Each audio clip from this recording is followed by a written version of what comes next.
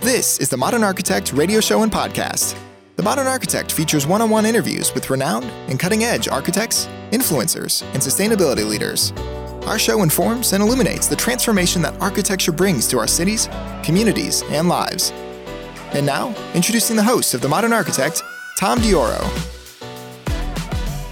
Today, we're excited and honored to be joined by Tom Kundig, principal, owner, architect and fellow architect at Olsen Kundig. The architecture and design firm is led by 14, I'm reading this directly from the site, 14 principal and owners who are supported by a team of over 250 in both Seattle and New York. They're an in-house interior studio founded in 2000, and the master planning and landscape design studio are integral parts of the firm's practice, resulting in designs that foster a cohesive experience of the entire built environment. You can find out more on the web at olsenkundig.com. Again, that's Olsen, Kundig, Kundig.com.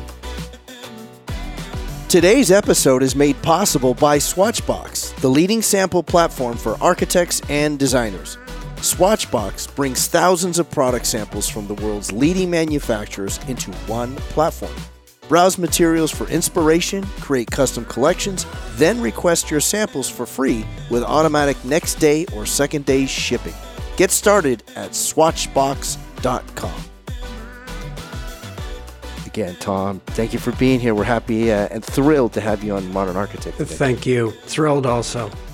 And Tom, as we talked about just before we came on the show, is a quote, that really means something to you, and share what you shared before we got on the show. I love it. Well, there are so many quotes, but one that's meaningful to me because it actually bridges my sort of adventure years in the mountains, skiing and climbing, but also a sense of the adventure and some of the architecture I've been involved in. And that quote is, and we don't know who to attribute it to. We don't know who the original voice was, but the quote is, "Only common things happen when common sense prevails." Wow. And why does that matter so much to you? Well, we used it because there was always, for me, it's always been important as a kid and as a young adult and an adult that life is an adventure and you're taking risks. And I think in virtually everybody's life, I think when they have taken those risks, that's when the real impactful moments happen in their lives. It certainly happened in my life, in the mountains in particular, in the high desert, but also in architecture and other facets of my life. And I don't mean to suggest that it has to be physical risk. It's just risk is, I think, important. It's an interesting discussion, frankly, a subject, but has been really important in my life. There's another terrific quote that I've seen on your website, and I'll remind our audience, feel free to visit Tom on his website at olsenkundig.com. And the quote is, I'm searching for it as we speak, is architecture is evolutionary, not revolutionary. Right. Can you share that as well? Well, that one is an important one. That was one that has sort of developed in my own way of thinking. There's architecture is built typically for 100, 200, 300 years. It's something that slowly emerges as it's being built, as it's being conceived, but it also is in existence for many years just on the ground. And I think what has become important to me is that there is so much historical information that goes into the architecture that we do now as modernists that we have to acknowledge that history, that context of history. And what that means is it's not like overturning the history, if that makes sense. It's not a revolution. I think it's evolutionary. I think that's a richer architectural experience because there's so much history to feed on and to evolve from and into. And I think Revolutionary architecture, I don't even actually know what that is, Tom, but I do know what evolutionary architecture is, and I think every impactful piece of architecture I've visited and experienced, I would say, has been deeply embedded in history, and it's an evolution of that history, if that makes sense. Yes. Your book, share your book that we touched on just at the beginning of the show. Love to hear more about it. I'm sure your audience will as well. Which book?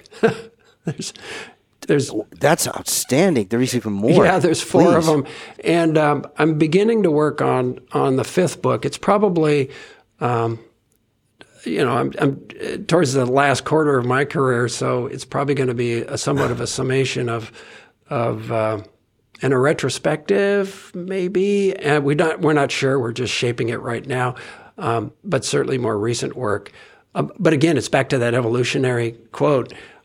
It will be, I think, addressing a career with colleagues and clients and craftspeople, and just express and somehow articulating that adventure, that story, because it's not just my story. It's a community's story, and I think that's what makes the architecture richer. So, the 5th book we're working on just initially right now, but right now I have 4 books out that are still being published by Princeton Press.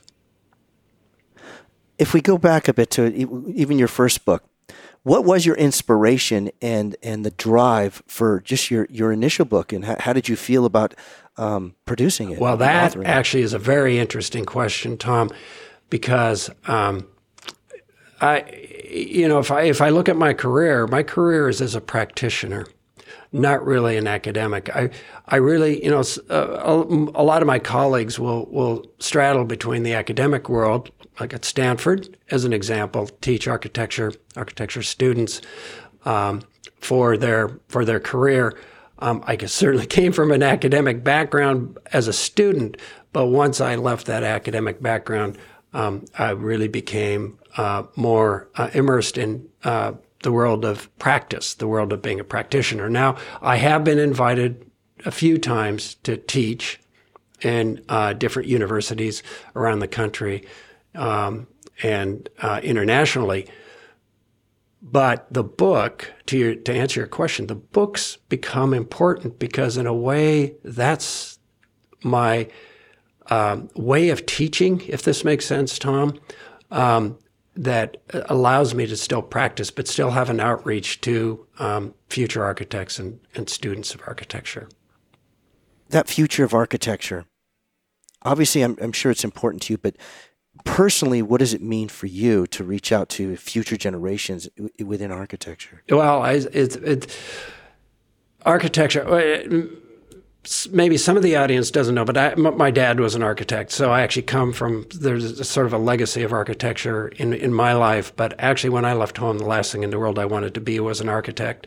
And it had a lot to do with, just growing up in the world of architecture and having some, I don't know if it's resentment, that would be an overstatement, but just looking for something different. Well, I've come back at some point during my academic years, I came back to architecture. And I came back and I realized there isn't, for me personally, and hopefully others, there isn't a more impactful, interesting profession than architecture. I mean, maybe there are more, but honestly, if you're really looking for that sense of cultural,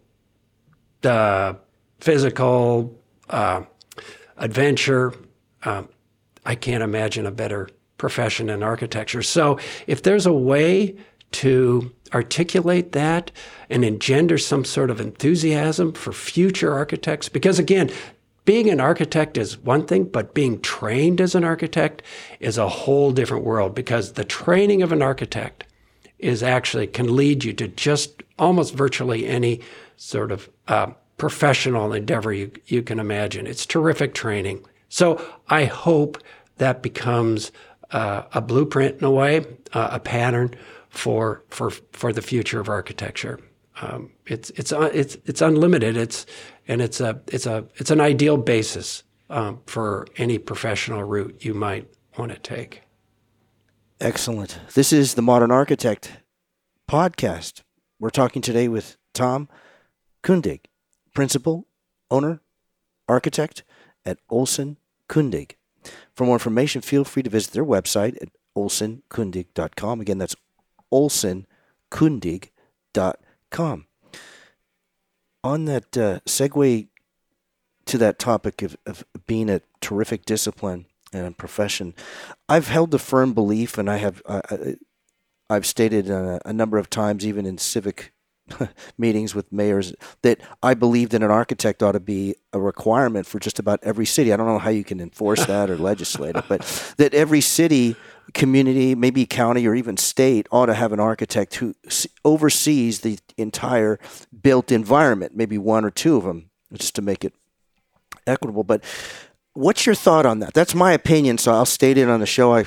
They know that's where I stand, but I'm curious to hear your thoughts. Well, I think it would be ideal. And it doesn't mean, because here's the misunderstanding of architecture as a profession, that it's an aesthetic profession. It's a profession of making beautiful things. Well, that's certainly, hopefully, part of the drive of the agenda of an architect. But really, fundamentally, what the training of an architecture and the profession of architecture is in a sense, a voyeur of culture and a voyeur of technology, where you're dealing with all of these cultural contexts. And from those contexts, you're making an opinion or a position to make our life better. If there's something about architecture that I think virtually every architect carries, and that is an optimism about making our situation, our built environment, and our cultural environment a better place.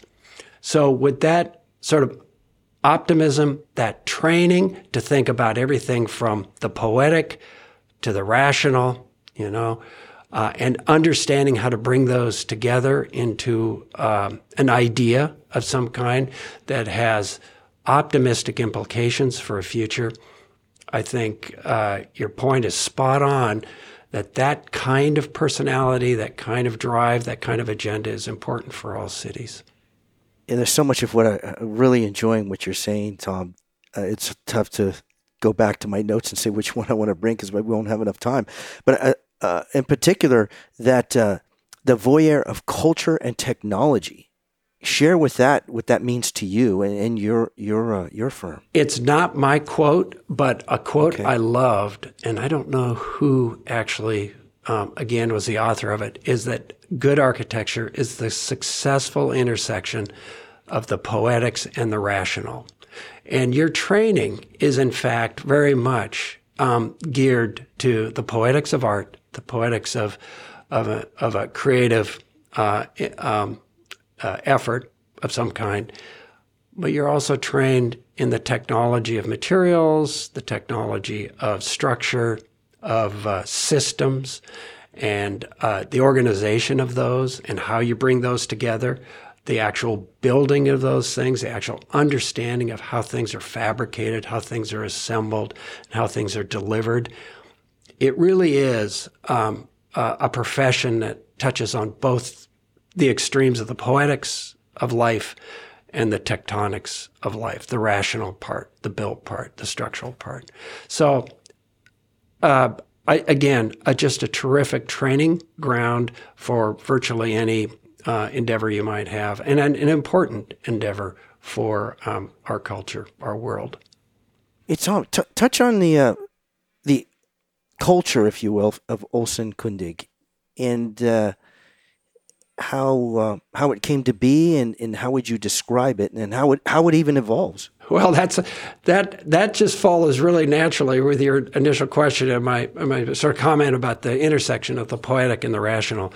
We're in a way, when people ask me about the culture here, we're kind of we are more of a traditional-based architect in the sense that we expect people to have a poetic side. We expect them to draw. We expect them to think in creative ways and poetic ways. But we also want them to have the training of the really heavy lift, the technical heavy lift that an architect traditionally was expected to deliver, which was the technical drawings, the specifications, construction administration, all of those sort of grittier parts of architecture. We don't have a design department.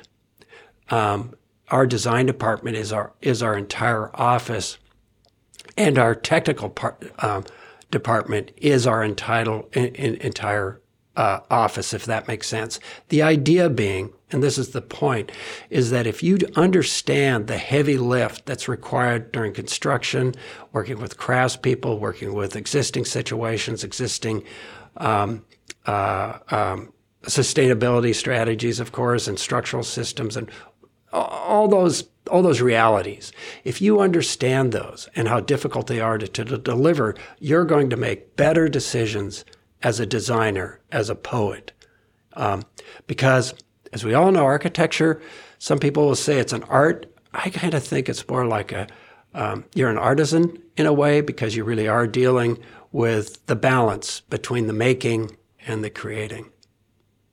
You used the great, terrific word, and I've not heard it yet used in architecture, and that is grit. Yeah. It's a pretty gritty. It can be, and but in a way, I don't know if it should be, but there are very gritty. It's like mountain climbing or mountain skiing.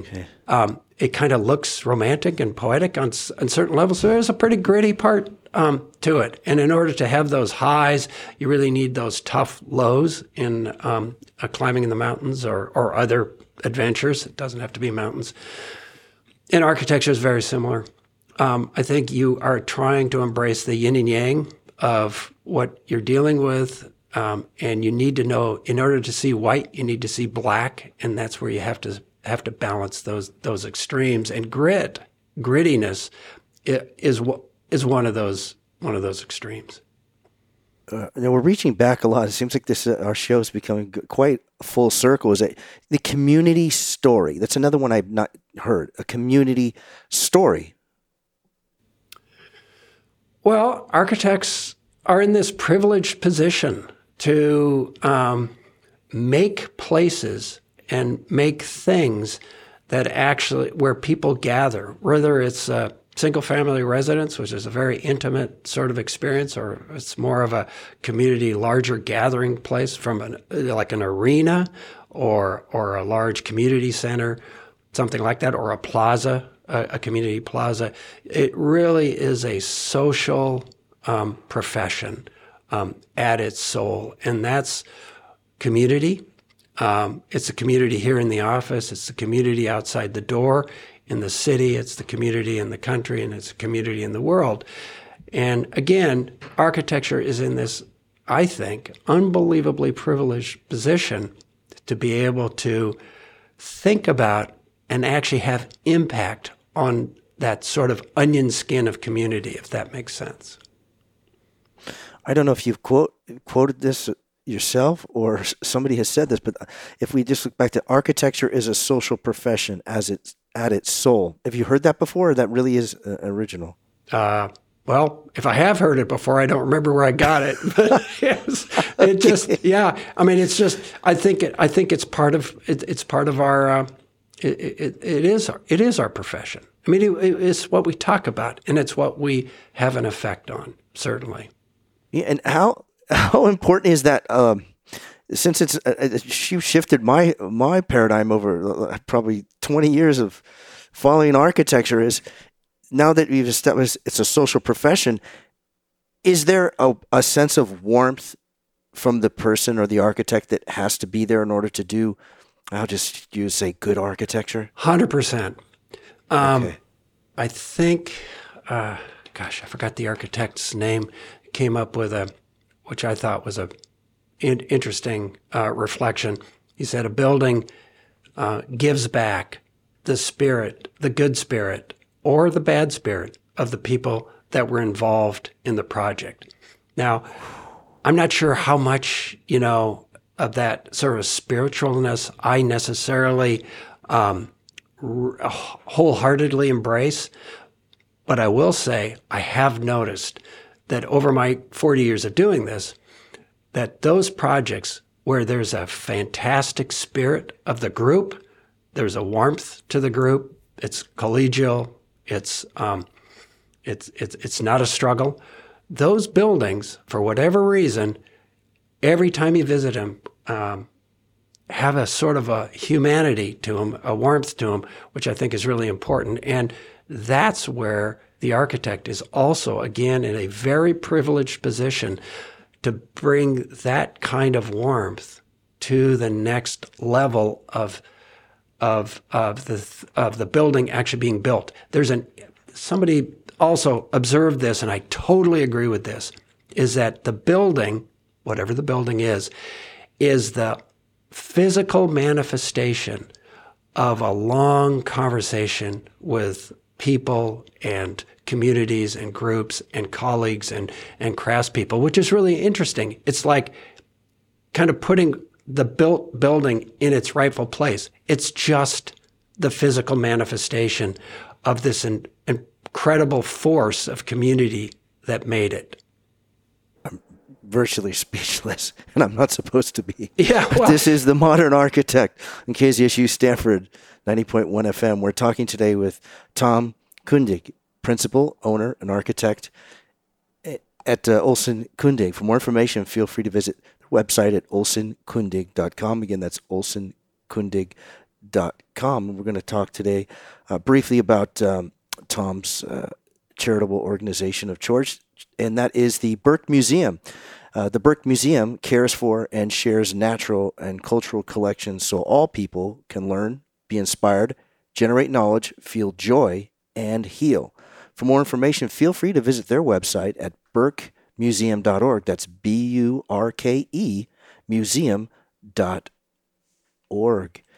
Tom, share with us why the Burke Museum means and matters much to you. Well, you can imagine after our conversation for the last 20, 30 minutes, this is a museum of almost a museum of everything, and it's an educational museum to engender kids in particular, but also adults, curiosity about our existence. It's cultural curiosity, it's scientific curiosity, it's everything, what our world, what our life is about. And I was so honored to frankly be invited to work with, at that time, the director of the Burke, Julie Stein, who is a hero and for me and a force of nature, to be able to take what was a pretty enclosed, almost dusty sort of museum on the University of Washington campus and open it up to the community, open it up to the campus, and what the Burke's agenda is. And it's a fascinating agenda, both from microscopic parts to cultural artifacts and everything in between. And what that allows you to do, again, as a kid or an adult, you can go into the museum, and rather than just being focused on paleontology, there are all the other ologies there. So in your mind, you can make those connections between paleontology and anthropology. And you're working with the research, or you're communicating with the researchers and the curators. And maybe there's something that happens between these ologies, which is really what an architect does. You know, an architect is dealing with all these ologies, bringing it together into an idea, into an agenda. And the Burke, to me, carries that very, very spirit. So it's a completely fascinating building to enter and just become immersed into the collection. And that was Julie's agenda from the beginning. Because honestly, when I first started working with them, I'd go back into their storage room and I'd see all these artifacts. And I go, well, this is the best part. And she goes, exactly, this is the best part. How do I get the best part, which is the storage of all of these animals and bones and, rocks? And how do we open that up? How do we make it transparent? At the same time, protecting them, because some of those artifacts are quite fragile. Totally fascinating project, and one that I hear that I hold near and dear to my heart. Thank you.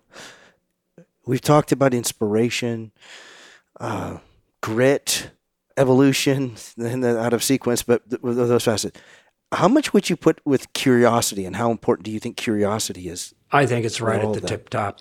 I think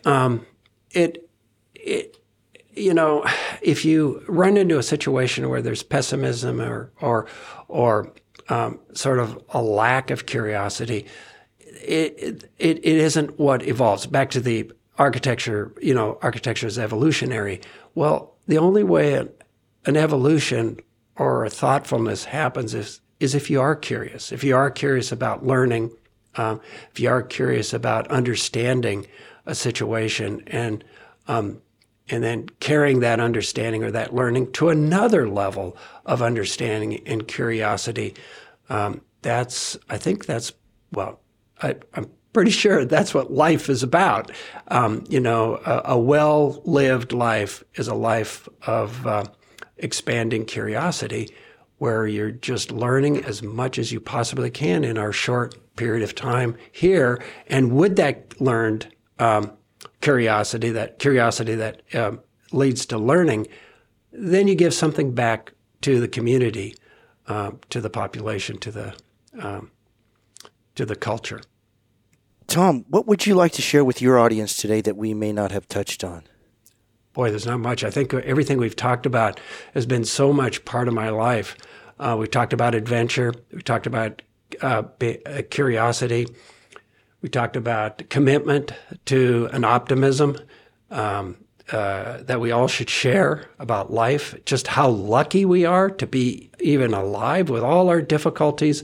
We should sometimes sit back and just realize how lucky could we be to have these wonderful moments with friends, colleagues, family, and places, and look at the future optimistically with thoughtful optimism, that we have a lot to work on and a lot to rethink. But what could be more exciting?